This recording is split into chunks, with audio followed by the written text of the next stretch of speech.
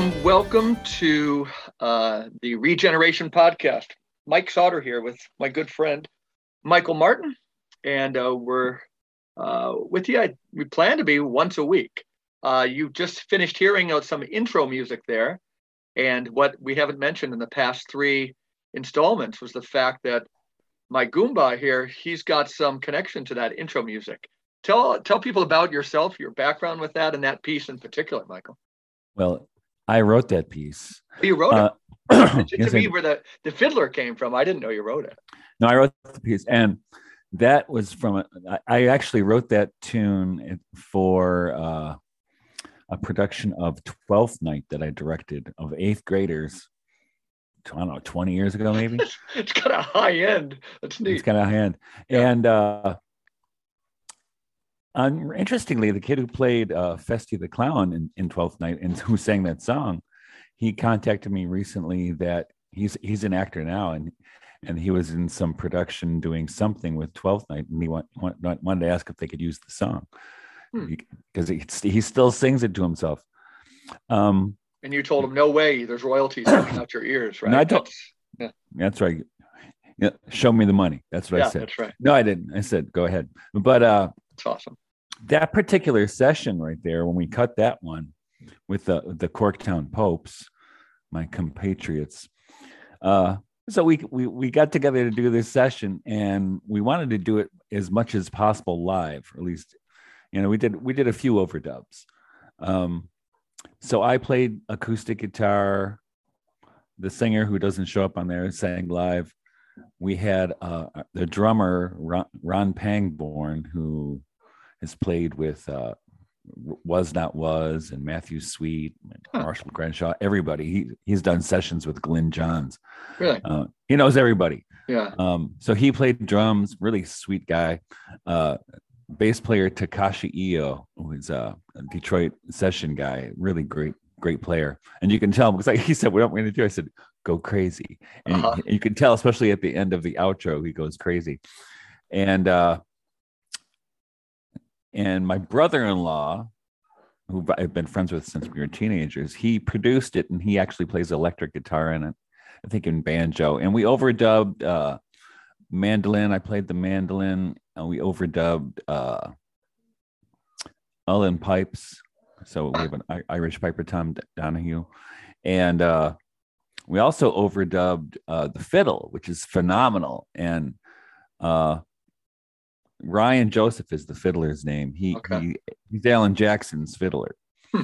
And so we sent everything to him, which is great because, gosh, when I started in the music business, it would cost thousands and thousands of dollars to do this. I bet. So we sent him the file, and he just threw down some fiddle tracks over it, which are kind of mind-blowingly good.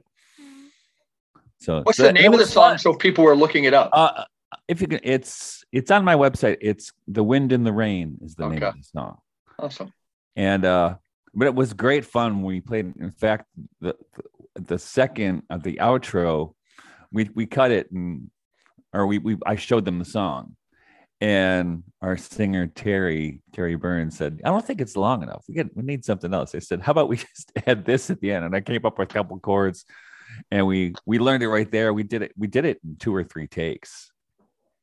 Well, it certainly works great for an intro and an outro. And the thing is, when you play with really, really good players, it was an absolute delight. I bet. I was in an opposite kind of band in college. 3 of my housemates, I had to learn the bass guitar. We learned 3 songs, like Squeeze Box, maybe pretty easy. My Generation, but I couldn't do the solos. Okay. No, but that's where I would just kind of like talk about Go Crazy. But Go Crazy, yours was Organized Chaos when this guy went. Mine was Chaos. And then we probably played 5 or 6 little 4-song concerts in our living room in our college house. Our name was Shock Value, which we liked the name. We all took names to him. Mine was Stain, lead guitar. His name was Nail. We had the drummer Rocco and the bassist. I was bassist because our bassist, for the whole time we actually played, he was in Mexico. I was just supposed to be, I think, a singer or something. But then I learned a few riffs. That's too funny. Yeah, it is too funny. So today, we're going to introduce a term that I think is going to weave back in many times, and probably because things are hitting maximum velocity here with what's going on in the world, it might become a reality. Ludicrous speed. Right? Ludicrous speed. But the key term is parallel polis. Yes. And you wrote a blog entry on that term. Why don't you talk about riff on that for a little bit here? Yeah, well, I mean, it's not my term. I got it from Václav Havel and the Czech dissidents of the 70s. The first time I was ever published in a national journal, it was in Cross Currents. Are they still around? I know it well. Yeah, I do. Yeah. And this is 1997. And it was not long after the fall of communism in the East. Mm-hmm. And when Václav Havel became the first president of the Czech Republic. But in Czechoslovakia, he was a dissident and had been imprisoned many times. He was a playwright, a real human being. And so in the 70s, he wrote a lot about, he and his friends actually, is his circle, about this parallel polis, this society within the society that doesn't buy the society in which they were living, and it's in his book, Living in Truth, in English. And I think Rod Dreher, I'm not positive, I think Rod Dreher was somewhat influenced by Václav Havel's idea of living. I'm sure he was. I still haven't read his latest one, Live Not by Lies. I'm sure. But I think that's where it comes from. I haven't read it either. But and so and he was, I remember hearing his name a lot when I was in high school. So, I think he says this essay, which I used quite a bit in that blog post, The Power of the Powerless, which I think was published in 1978. So I was 15 or so. I remember hearing his name a lot, but not getting it. And then coming to his writing years later, I saw, wow, this guy, not only did he live through it, but but his plan for living through it was to actually live through it. Some people say, living well is the best revenge, right? It is. And I'm going to give a little quote, which I think might include the blog. This is from The Power of the Powerless. It says, "For what else are parallel structures than an area where a different life can be lived, a life that is in harmony with its own aims, and which in turn structures itself in harmony with those aims? What else are those initial attempts at social self-organization than the efforts of a certain part of society to live as a society within the truth, and thus to extricate itself radically from its involvement in the post-totalitarian system?" Mm-hmm. And so, I was going through this essay last night and this morning in anticipation of our conversation, and these don't seem dated at all. No. I mean, he's speaking directly to the situation I think we're in right now. Yeah.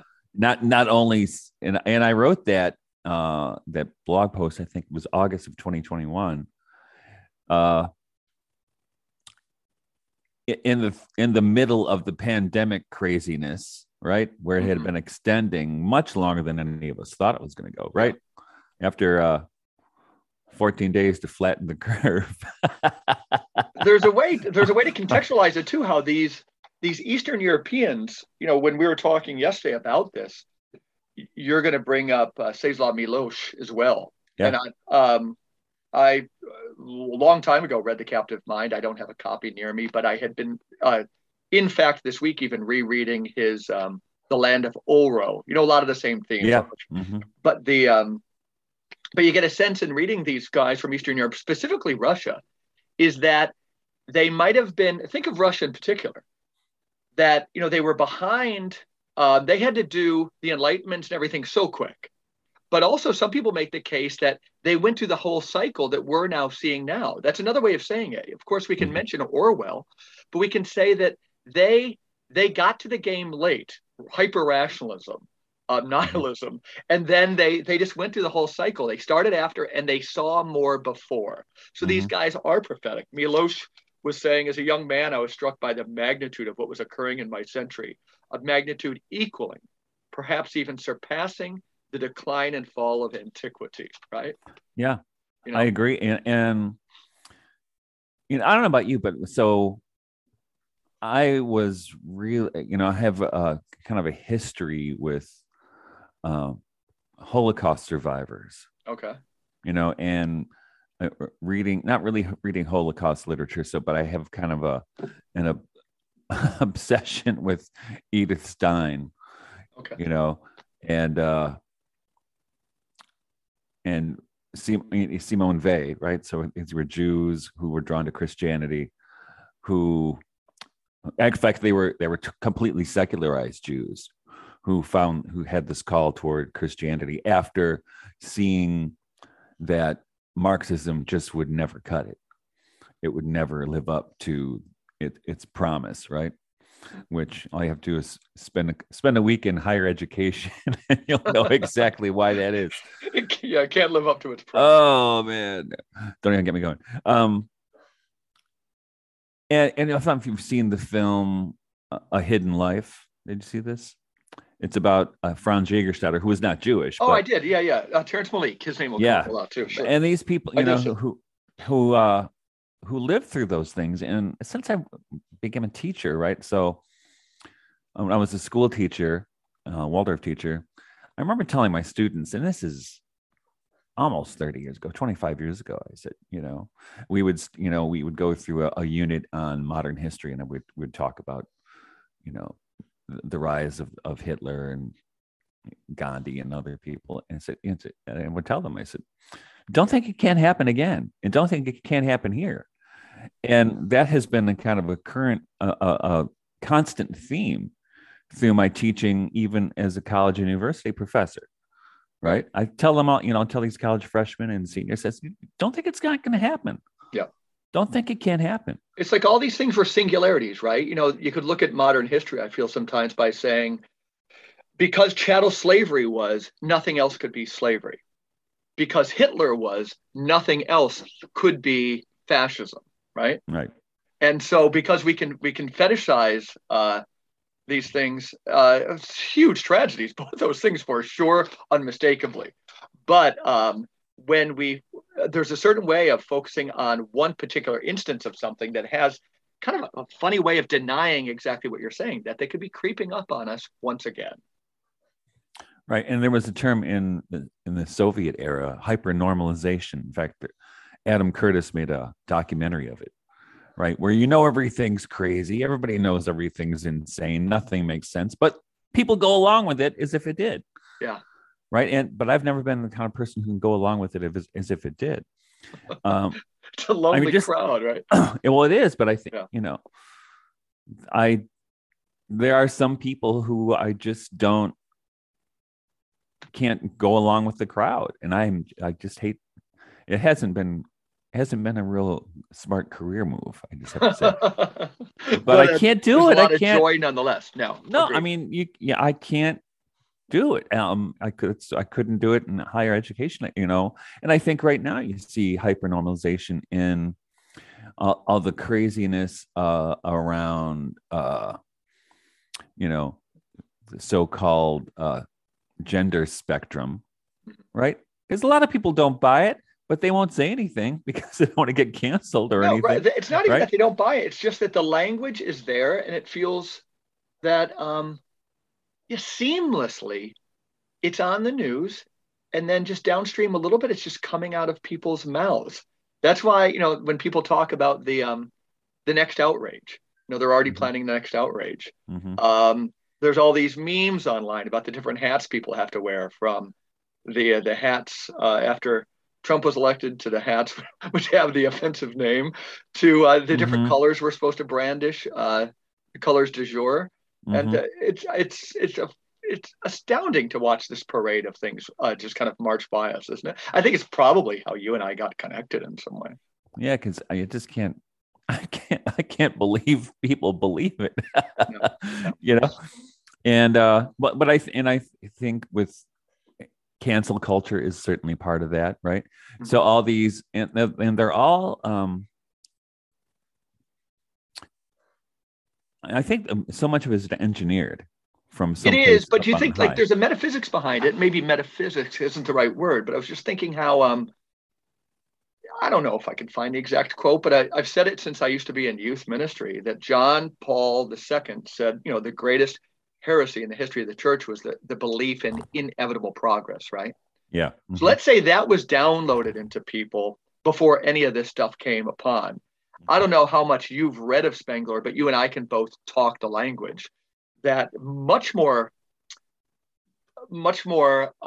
enlightening to me is this notion of the rise and falls of civilizations, and doesn't mean so, better than a closed tight circle. We can talk about a spiral, but so if you believed, and right now we're at the decline of a spiral, like Czeslaw Milosz, he hadn't seen this type of decline set in so fast, the craziness since antiquity. But I suppose that prior to this kind of and I like that term, hyper normalization, but the new thing is happening so fast right now, right? Mm-hmm. The latest new thing might just be lasting like a matter of weeks. But if you believed in inevitable progress, I do think that that forms your brain to just kind of download these things, doesn't it? I believe in science. Yeah. Right? Yeah. That's the myth of progress. Right. And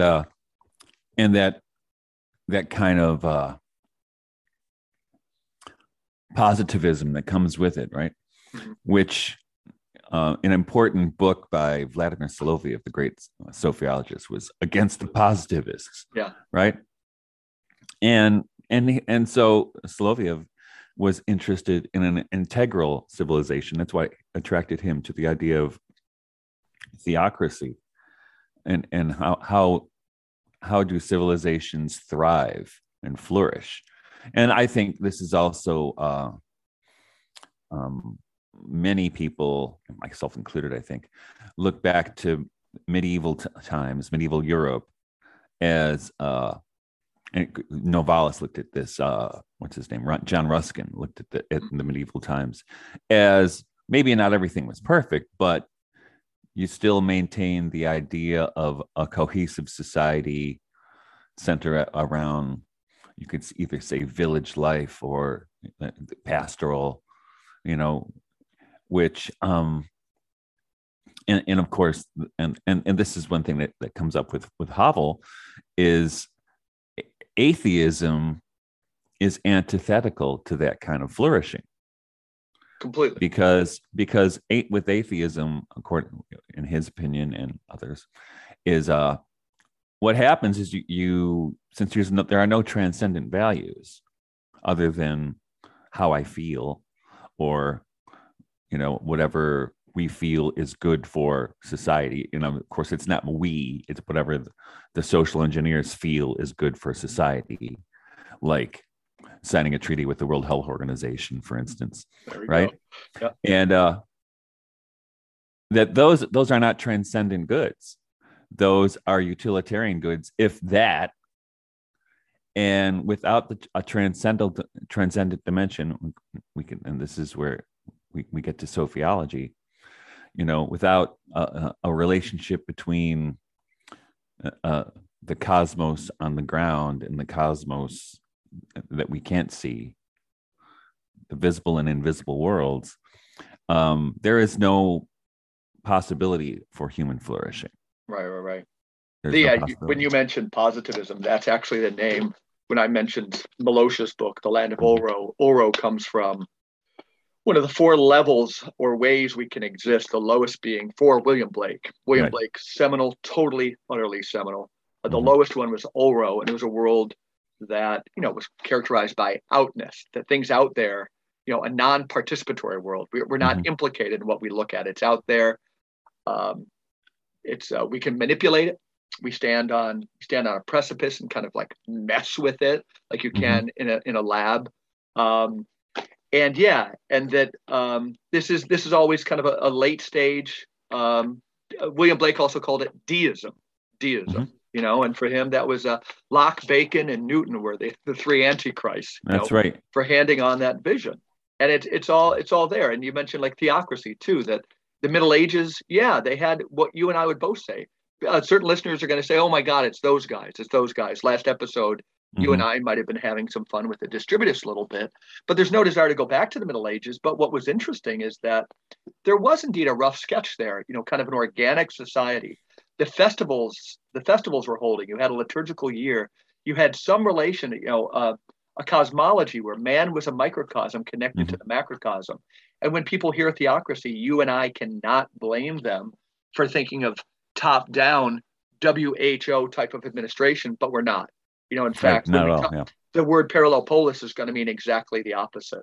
And Sophia, if we're going to connect it to the divine feminine lurking in all things, including matter, the root word of matter is mother. Yeah.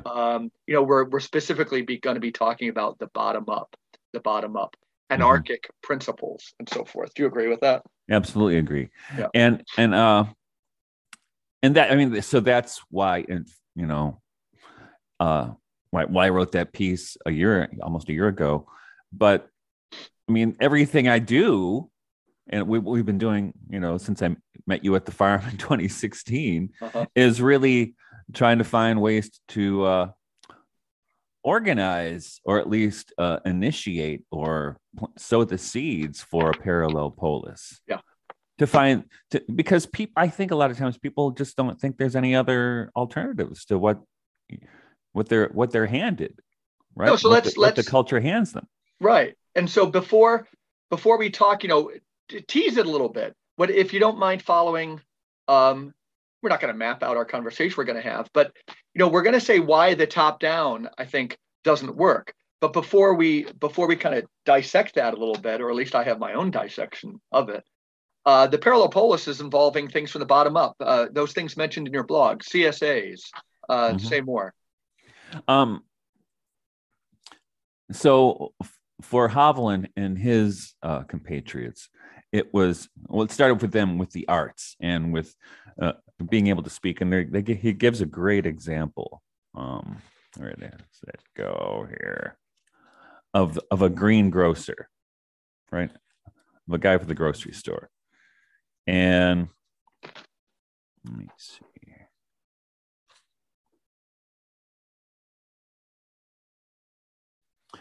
Who decides he's not, the idea was in Czechoslovakia, if you had a grocery store, you were expected to put this poster in the window, some slogan supporting, the power structure, it's like putting like a flag or something, you know what I mean?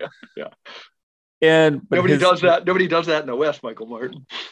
Oh no, but nobody shows their support for the power structure. And where is it? So what his thing is then one day the green grocer decides, no, I'm not going to do this anymore. I'm taking the posters coming out of the window, and I'm not going to tell people what they want to hear anymore, or what I'm expected to say. I'll speak what I think is the truth. And you do that one time,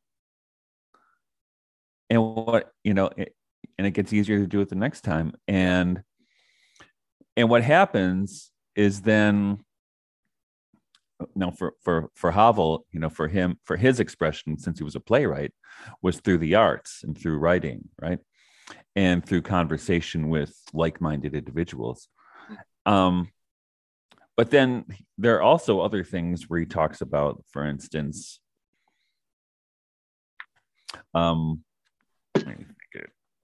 he says here, independent initiatives address the hidden sphere. They demonstrate that living within the truth is a human and social alternative, and they struggle to expand the space available for that life. They help, even though it is, of course, indirect help, to raise the confidence of citizens. They shatter the world of appearances and unmask the real nature of power. So I use the example in that blog post of when we did May Day a year ago, and how all these people showed up who got tired of being told they couldn't gather in groups and they had to wear masks and, you know what I mean? Right. All this stuff. And and that's an example of parallel. That's a perfect example of a parallel polis, is people coming together to live in truth. Yep. Right. And again, And having living well is the best revenge, that type of thing. yeah. Celebrating, you know. Yeah. And to not accept, to not accept the lie anymore. Yep. And it's you have to hand it to, as when we talked to Guido a few weeks ago, you got to hand it to the people who orchestrated all these recent social developments, and they're still trying to do it, right? I think this WHO thing is just the latest installment, and as Guido said, they probably have 10 steps down the road figured out already. He really does think that way, and he might be right. Just as you think something starts fraying, there's this new. Yeah, they got the new thing. Yeah, it's expert. The other word I think is illuminating regarding all that is emergencyocracy, right? Yeah. Every emergency can lead to a new kind of. It used to be the war on drugs. When you used the word war for anything, you knew there was going to be the power that flew to the top, like the Patriot Acts and so forth. There was the not Patriot Act. How can you be against the Patriot Act? Aren't you patriotic? And these freedoms were never ever coming back. And emergencyocracy gets to the same thing, right? You don't even need that same word, war on drugs, war. You just have the emergency du jour. And then there's a power grab associated with that. That's right. The temporary Patriot Act now in its 21st year. Yeah. Yeah. So people ask why I don't believe anything the government says. Oh, it gets so tricky. The phrase "building the new in the shell of the old," right? That's a simple moniker. Well, you don't think so? Well, I wouldn't say in the shell of the old as much, and this is why I think the parallel idea is interesting, because you're not waiting for the old to die. I mean, Agreed. It might already be dead. So you start to live in truth, and you live in, and you definitely will find people who are also trying to live in the truth.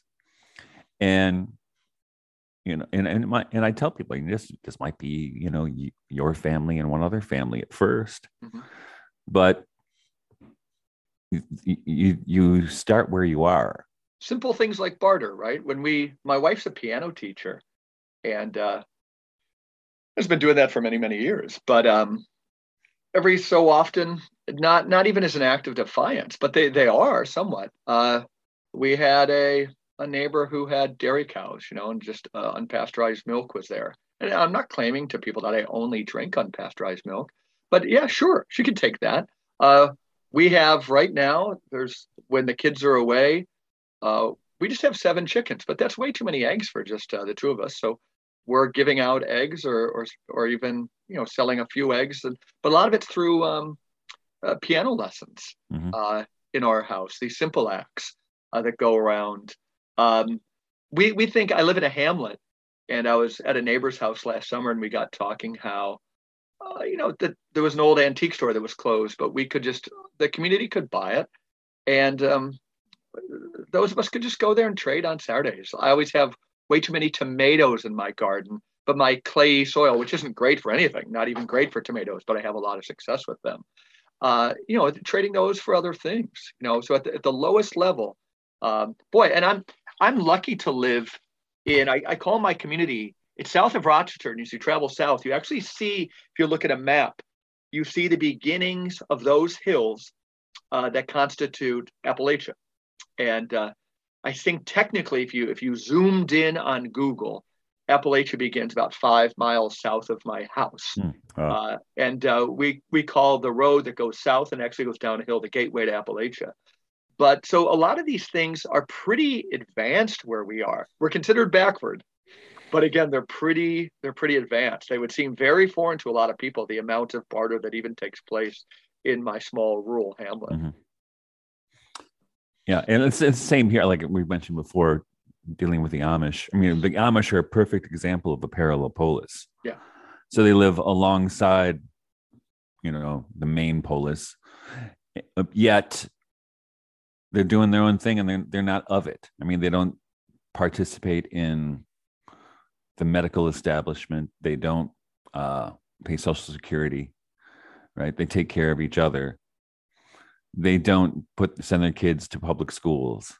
Mhm. You know, so they're living, and so they're an example. I mean, and they show it can be done, right? They can show they not only they show it can be done, they show it can be done in a flourishing manner. Right.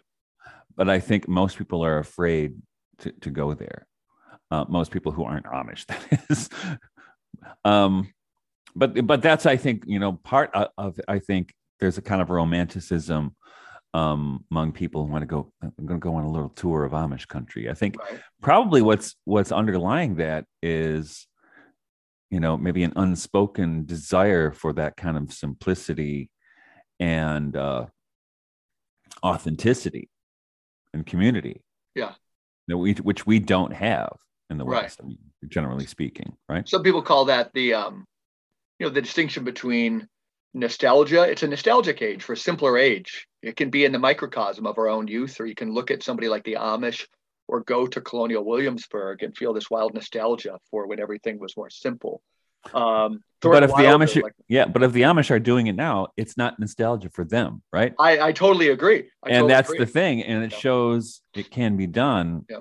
But it just takes, and it took, and what it took for the Amish took the feeling of persecution mm-hmm. to have that happen. And you know, that's one of the things Rod Dreher is always criticized for, is he's kind of paranoid. You know, they're out to get me. Just because they're out to get me doesn't mean you're paranoid. You know. Yeah. But it's interesting. Now here's an interesting sidebar. Now, as you know, I'm a beekeeper, and do you know what propolis is? I do not. Propolis, and they make herbal remedies or homeopathic remedies from propolis. Propolis is bee glue, and they use it. So if you have a hive, you've seen the boxes that people use for beehives, and the bees will glue together those boxes. Which is why when I go out to work with the bees, I have to bring what's called a hive tool to break them open. And sometimes it's really hard to break the seal. And even they glue the frames together. I mean, they're really efficient little guys. But propolis, it's from the Greek. It means on behalf of the city. Propolis. On behalf of the city. Okay. Yeah. Okay. I didn't even begin to break apart those words when you mentioned. Yeah, and I had used the term forever, and I didn't. Then I don't know where I propolis. Yeah, I looked it up, or I did some.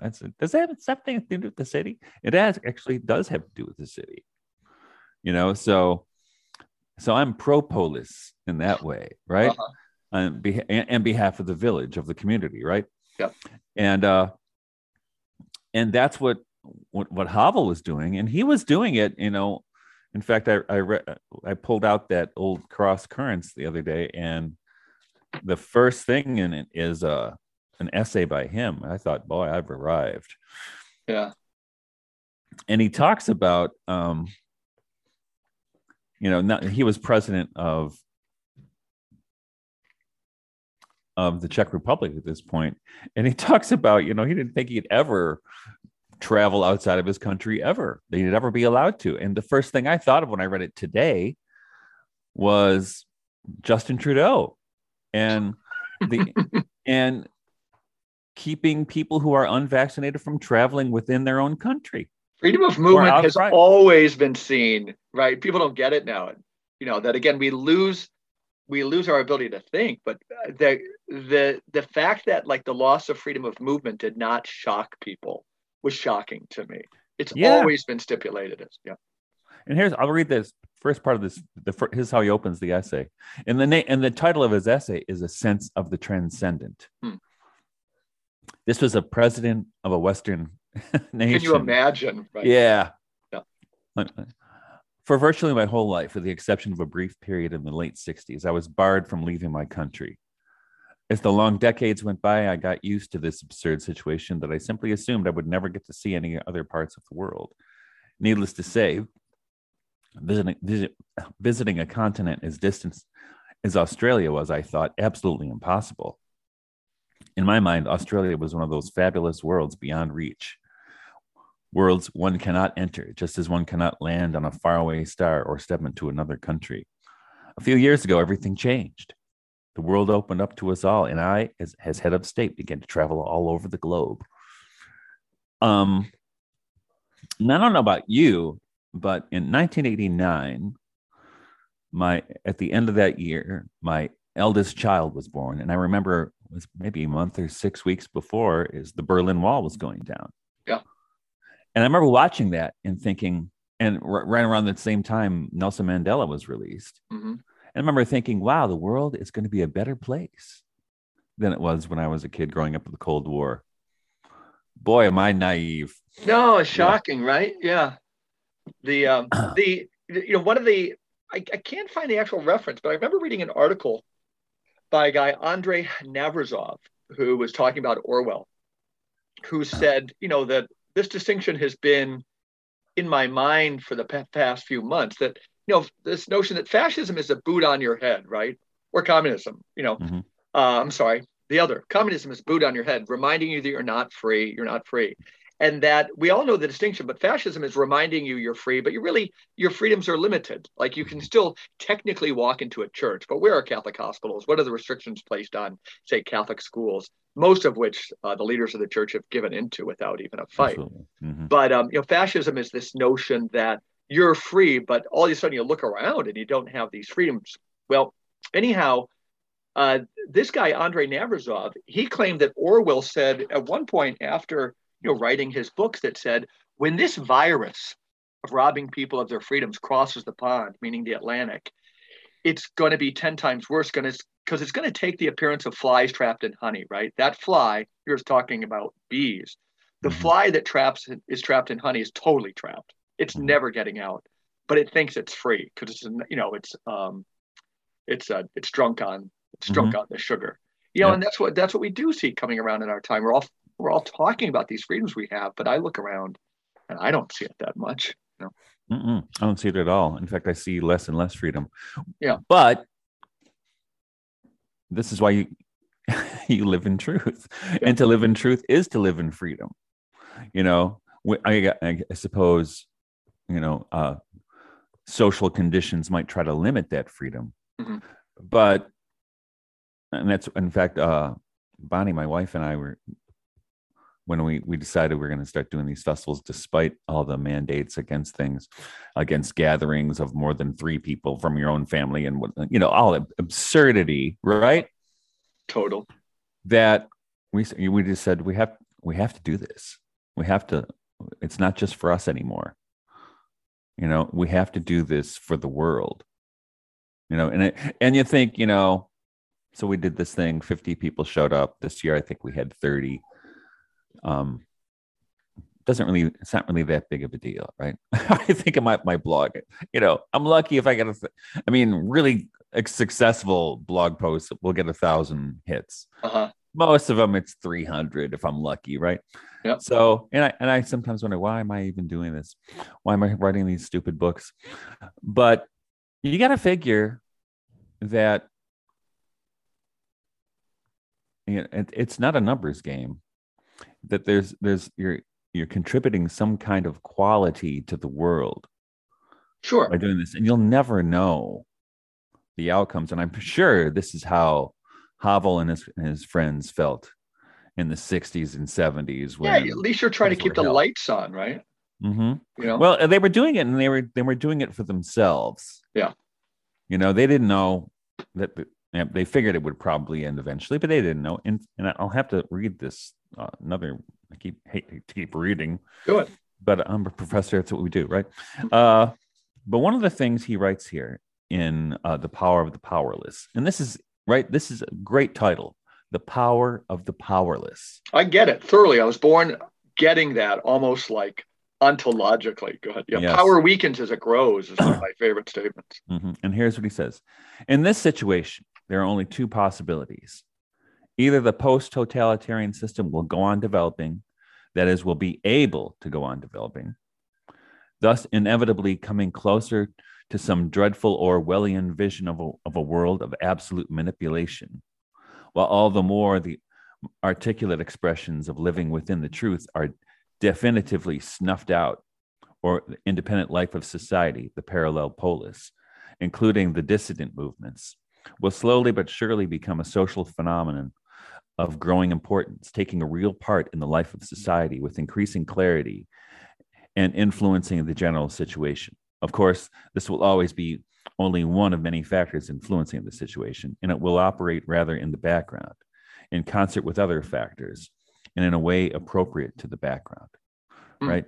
So he not only, and he wrote this in 78, I think I said, 78, which was 12 years before the fall of the wall, or 11 years before the fall. So he didn't know when, if that would happen or when that would happen. But I think he was, like you just mentioned, Orwell. He goes to Orwell. Yeah. Right. So, and this, the post-totalitarian system will go on developing, that is, will be able to go on developing, thus inevitably coming closer to some dreadful Orwellian vision of a world of absolute manipulation. And I think we do live in a world of absolute manipulation right now. And those propaganda techniques have become so sophisticated and so effective especially in the last 2 years. I mean, I've always known about it, but it became so, and I don't know, you probably feel the same way. It just seems so blatant to me and so phony. And like Guido was saying, everything's fake. Mm-hmm. How could most people not see it? And I don't mean most people like, people of, high school education. I mean, professors. I mean, educated people who are still wearing masks, still getting lined up for the I'm going to make the case that, just like I try to put honestly, and not trying to be so magnanimous, but if I really think about it, I think how people kind of fall so fast. Yes, expert. There's a science of propaganda. So everything you said, check, 100%. But the notion that it goes against this bedrock, kind of a default assumption of inevitable progress, science and technology make the world better. The other one that I think allows for this is the opposite of the parallel polis, which is from the bottom up, small acts of defiance, people like faces and names and stories, individual stories. I mean, that's where it's going to begin. The opposite is this notion that, it was a couple of years ago, I went to a lecture here at the college where I work, and it was a visiting professor. And I think he was talking, I want to be honest too, and say that he was talking about world governments because he just thought these things are talked about. It wasn't like a back room. It wasn't the Rockefellers, but he was just talking about, and he was a philosophy professor, how sane it was, because his question that he approached philosophically was that, think about it, friends. He was saying that your local police department, and of course he was thinking about the South, that's in the South. It might have corruption, it might have racists. So you need somebody else to come in and clean it out. But that state that might clean it out might also have corruption. So you need a larger entity to come in there and clean it out. That country that cleans the state out, which cleans the village out, might have some corruption. There could be racists or something. So you got to go in there and clean it out. So his answer was, kind of world governance. And apart from it being the classic example of kicking the can down the road, the fundamental questions are, a couple. One is, who's fundamentally going to police the policemen, even to the top level? I did ask that question. And I can't say his response was that he certainly had never thought of it. But they How could he never thought of that? He never thought of it. I swear to God, he had never thought of it, but he wasn't stunned by it. He was on this trajectory. This scale that I was just describing was obviously like who he had become as a person. Now, the flip side of that, my case for the bottom up, okay, there could be corruption. Why then do I, Mike Sauter, favor the bottom up? And the key word I want to use, again, is imagination. That when you're dealing at the lower level, you're more likely to know the person. So if I'm dealing with abstractions, whether it be at the state level, the country level, or the World Health Organization level, where you're just dealing with statistics and algorithms and so forth, it's just so easy for those entities you're dealing with not to have reality, right? And I always tell college students that I'm a very rooted person. I've lived in the same town, my same house now for, I think, 25 years. I've lived in the same 30 square miles, basically my whole life, that I can't tell people how refreshing it is that when I when I take my car to the mechanic, that he knows who I am. My mechanic, like anybody in this world, could be having a bad day. Now, when I'm having a bad day and I have to do my job, sometimes my job comes off a little more shoddily, right? But so I could call my mechanic and say that my car, I have a flat tire, and he could either do the job well, give it a real good patch, seal, or not. But if I'm just an abstraction to him, it's easier to treat me as an object and do a kind of a shoddy job. But he knows that I'm somebody's father, I'm somebody's husband, and fundamentally that I'm a neighbor. When we take all power and throw it to the top, and I'm trying to make the case again that the people who believe this might be believing it for good reason. So I'm trying to be very concrete. Why the smaller entity works is you're less likely to treat people as things, as statistics, as means, not ends, as data, right? So the fundamental thing in so many of my writings at Front Porch Republic, and I've never seen it displayed so well, as you mentioned, Terrence Malick, but it was the movie The Third Man. Graham Greene, the great Catholic novelist, wrote the screenplay, and it was just there in front of me where Orson Welles, who plays the villain Harry Lime in post-World War II Europe, is watering down penicillin, and potency is big, whether it's herbalist drugs or pharmaceuticals. He's watering down their potency. So half the people who thought they were getting the right amount of penicillin were not, and they were going to die. They were going to die. Pharmaceuticals, they were going to die. And the point, somebody confronts me at the top of this big Ferris wheel in post-war Austria to the background of zither music in this old black and white novel or movie, and said, do you realize what you're doing? Do you realize what you're doing, that people are going to die? And the villain, Harry Lime, played by Orson Welles, looks below him, and he tells his antagonist there, the person who is kind of tracking him, and says, look, what's beneath you? What do you see down there? And the answer was dots, and the classic case was that these dots were people. But this philanthropist, this humanitarian, had no problems, said, what happens if you erase half those dots? Does it really change anything? But this is the evil of our time. This is the evil of throwing all the power to the top. And the opposite is imagination, that putting yourself into another person's place. You and I both know the famous definition of sin for Valentian Tomberg is, we know we're in sin when we say, me real, you shadow. When we can turn the other human face in front of us that has a story and a background and turn it into a shadow, then we're in sin. And when you and I talk about sophiology, or we use the word that's banal in one sense, but the real, we're talking about the antithesis of this, where the things around us are shining in all their, as Blake says, their minute particularity, their minute particulars. And that's why we got to devolve power from the top down. And that's why parallel polis makes sense. I mean, and not only does it make sense, but it diffuses power.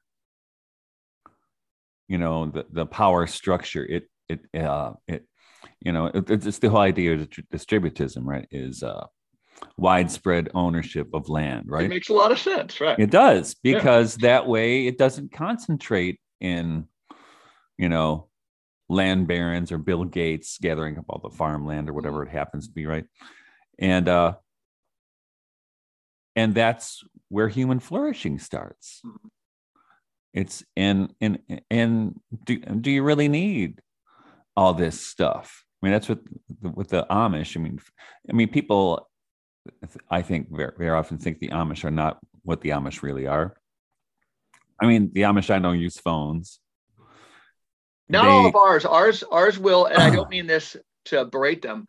We have, I'm surrounded by Amish, and they will go to the neighbor's house to use a phone, but it happens a lot. It happens a lot. Yeah. What the Amish I know now, I know one Amish guy who's had a nicer cell phone than I have, but he's only allowed to use it for certain things. And they go to the community and say, I need this for my business, and they make a decision as a community about whether that can be allowed. Yeah. Just like if you've seen the film, what is it called? Oh, I can't remember the name of it. It's about this Carmelite monastery in London. I have a copy, but I can't remember the name of it. But in there, this guy worked for years trying to get the nuns to let him interview them. And they put him off for a long time, but they finally agreed to let him in. And he just filmed them over the course of a year. And he had occasional interviews with some of the sisters. And one of the sisters was talking about, they had to come to a decision about whether they should allow television, because we could just restrict it to only watching videos, but then they decided that it would compromise their contemplative lives too much and they shouldn't do it. Though at least one of them, they had one computer so they could be on the internet, because their money-making activity was actually they made the host for mass. So you would get those big bags of hosts you get in Roman Catholic churches. Yeah. They made them. So they had to have internet access so people could make orders, or churches could make orders and stuff like this. But it was very, it was community driven. So in a way, the Amish are kind of like a bigger version of that monastery. Did the monastery get community. A TV or no? No, they never got one. Yeah, so may have mentioned in a previous installment, but for a number of years I've been associated with them for a long time. They're neighbors, but the Trappist monastery, the Abbey of the Genesee, and I was the retreat house manager for a number of years. Got to see the inner workings, but they were quite brilliant. They used the word, they said, if they take a piece of technology, can it be monasticized? Meaning, and this is, I can swear, having read as much Ivan Illich as anybody I know, this is exactly what he was talking about in his book, Tools for Conviviality. Yeah. But whether technology brings people together or whether it separates them. So the telephone, if a cloistered monk wanted to call mom on Mother's Day and things, they thought, boy, that was just great. Not a huge problem. Other technology, but they see again, in general, does it fracture community or bring them together? Mm-hmm. B, under what conditions? That does it bring people together, or beyond which it fractures? And that's the internet. They use a little bit of internet. Beyond a critical mass, though, it's going to fracture. But the TV they brought in, boy, and that didn't last long at all. They found themselves, talk about amusing yourselves to death. Mm-hmm. They fired the bad boy up, and they saw all these passive spectators. And then they put it in a closet and they pulled it out for some 9/11 coverage, maybe a papal election here or there. They watch a couple of movies, but in the week between Christmas and New Year's. But the TV, they thought if they had never heard the term, they would have recoined the term idiot box. It was so damaging. Well, it was interesting. Bonnie and I were we were driving yesterday through the countryside, and there's a new Amish community not too far away. And she just happened to observe that, with these impending food shortages and power outages and all these other things that we're being warned are going to happen, or monkeypox. That was yesterday's. I know, too funny. And Bill Gates, I just happen to have a monkeypox vaccine in the works. Come on. You can't make this stuff up. Oh, did he actually? I thought you were doing a parody there. No, he has a smallpox vaccine. Okay, yeah. Even though monkeypox is closely related. Okay, gotcha. To smallpox. I thought you might have had a video clip where yesterday he literally said, because you're not stretching it. Well, in 2019, the FDA approved a smallpox vaccine, and smallpox has been eradicated from the face of the earth. Yeah. Crazy. Yeah, come on. Yeah. But anyway, so she observed that all these things will not affect the Amish at all. Yeah. Because they don't use electricity, for one thing, right? They sometimes they have like those headlamp things you use when you go to work on the chickens, at night. They use those at the butcher shop, but they don't have any electricity. They do have the butcher shop. They have I think it's a diesel powered motor for cooling. They have for refrigeration they have like this where they hang the meat at least in the summer, but it's very limited, and these they don't have any small appliances like blenders in their houses. They still have the old crank egg beaters, right? And And as you know, John Michael Greer I was in just going his to work, mention him. We'll have him and on he talks sometime. about this, and he in his book, Our Retro Future. Did you read that one? Yeah. And he talks about for him, the model is to adapt a kind of a Victorian or steampunk approach to things, where there's limited technology, because he thinks it'll be because the fossil fuel thing is just going to go bust. Right. All right. And, but with a limited kind of technology and people actually learning how to do things. And he points to, and I love going to these things, when people do like reenactments, not just of Civil War stuff, but here they do pioneer reenactments. It's actually in a old farmhouse not too far away from us that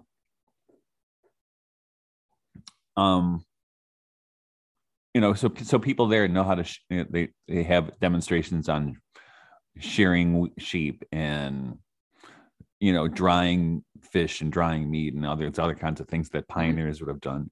And if you go into my barn, my house was built by hand, which is amazing.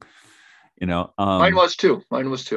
Yeah. It's got these 3x10s in the basement. They're still as strong as they were the day they were laid. On their hard as a rock mine because it was built in the 1860s. So when I moved here, I was trying to nail some spikes into this one post when I was putting up a gate for goats.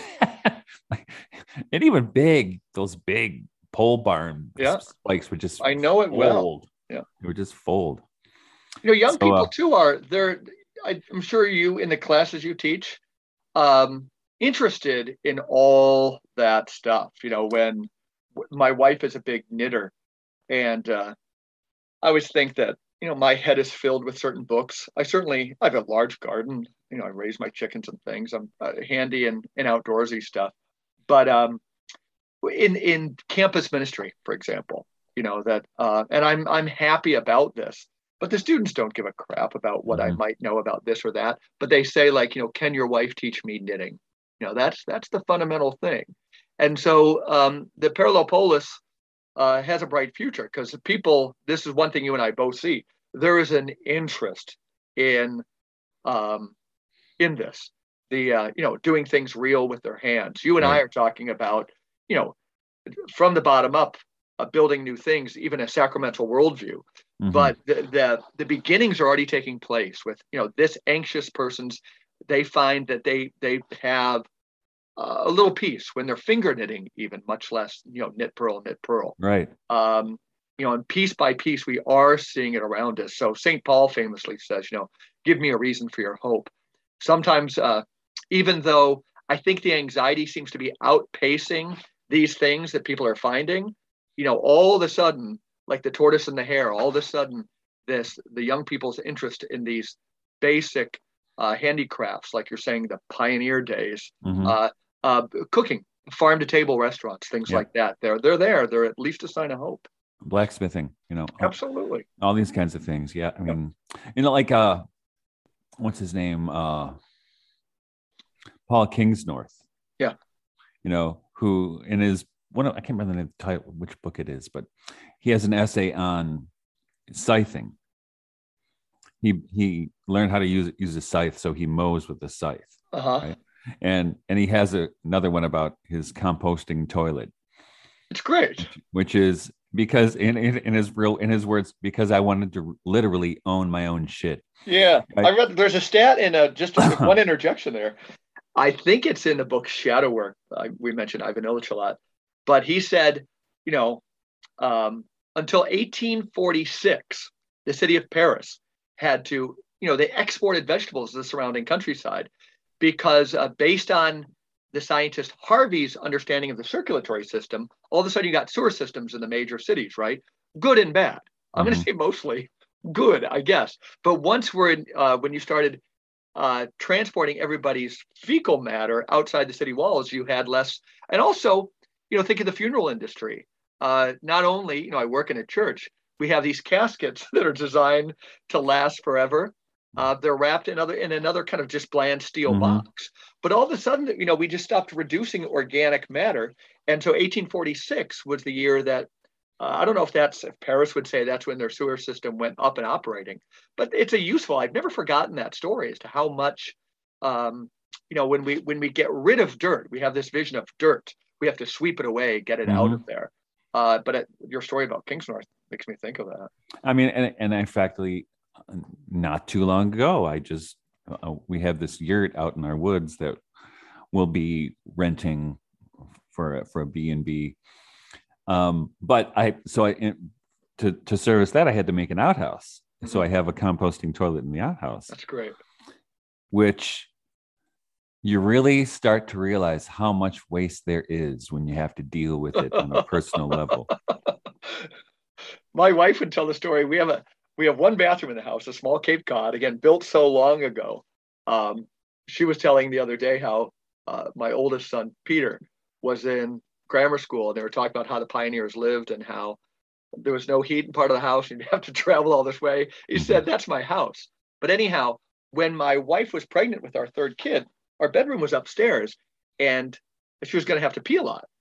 So at the parish where I worked, we have a medical supplies kind of warehouse. People borrow stuff and go back. So I took home a commode, and it was in the upstairs that if she had in the middle of the night.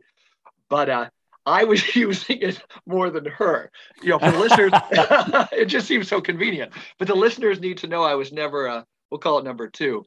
I was heading downstairs for that. But there's this great, I don't know, when all of a sudden, talk about anal retentive, when you see every time you flush a nice log down, that you're getting, in one sense, you're getting rid of something that could be productive in your yard at a different time. Yep. So that's what, so I have, so it composts in there, and then, it kind of half composts in there, and then you take it out to I don't put it in our compost pile for our garden, but I have a separate compost pile, which is for the trees out in the woods. That's awesome. Yeah. And it could be years later, still doing great work. Yeah, absolutely. Yeah. So how about this? This will be a theme, the parallel polis, that we'll be weaving in and out. I saw this week alone, yesterday, people can look it up. Good people. One is Charles Eisenstein. When they talk about economics from the bottom up, it was a group called CELO, CELO, CELO.org. They were talking about a new, I think there were small scale banking and so forth. There's another one that has a friend of Guido's, Richard Werner, who's a world-class economist. He's like the big guy. Okay. He's associated with something called the Valhalla Network, I think, of small scale economic enterprises. Okay. And I'm working on some of this stuff, as you know, myself with friends. Yeah.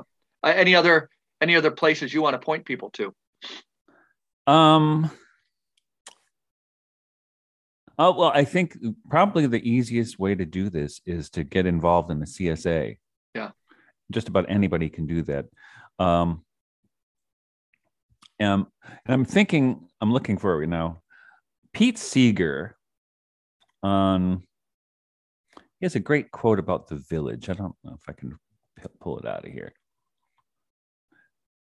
But when he said, people accused him of being progressive or liberal. And he said, no, I'm not. I'm conservative. But I'm the kind of conservative that wants to go back to the village where we take care of each other. Absolutely. I said the same thing too. I want to conserve topsoil. I want to conserve young men's lives from dying in stupid wars overseas. I want to conserve some values and so forth. Absolutely. And so that is and the thing is, it doesn't. People, I think, get overwhelmed because they think that's never going to happen. It can never do this. It's too much. But you start, slow and steady wins the race. Amen. You start where you are. As Bill Kaufman famously says about Booker T. Washington, it's a great quote for localists, and I think it's attributable to Booker T. Washington. Eventually you put down your bucket and you sit there, and at that point you just start doing something local around you. That's all it is. Yeah. And I'm really inspired. One of my neighbors, Brent, he's got a bigger farm than we do, but he's really working so hard because he just bought this land. I think it was reclaimed farmland. It was really pretty wasted, but he's reclaiming it and really doing wonderful things with planting chestnut trees and all kinds of different natives. In fact, I texted him the other day because I wanted to know where he got his pawpaws from. So, and he told me, and I got a bunch of pawpaws yesterday, which I'm going to plant probably tomorrow. But there, slow and steady wins the race. I mean, that character in Owen Barfield's Eager Spring, if you've read that. I have not read that one. Okay, it's really there's some stuff that feels dated, but it's an excellent book on the environment, but and very cheap. But the hero is really just an old guy who's planting trees. He just has he picks up acorns and plants them, and then at the end he gets called to do a very, kind of a self-sacrificial act. But his fight against the machine was planting trees. Yep. Johnny Appleseed. Right, Johnny Appleseed. And that great essay that John Michael Gray wrote about Johnny Appleseed, right? Yeah. And that's where it is. I mean, that's where it starts. I mean, you don't have to have it all figured out. Somebody shares a birthday with Johnny Appleseed, September 26th. His name is Mike Sauter. Oh, really? On that note, yeah. So we'll be signing off for the Regeneration Podcast, and we will see everybody again next week.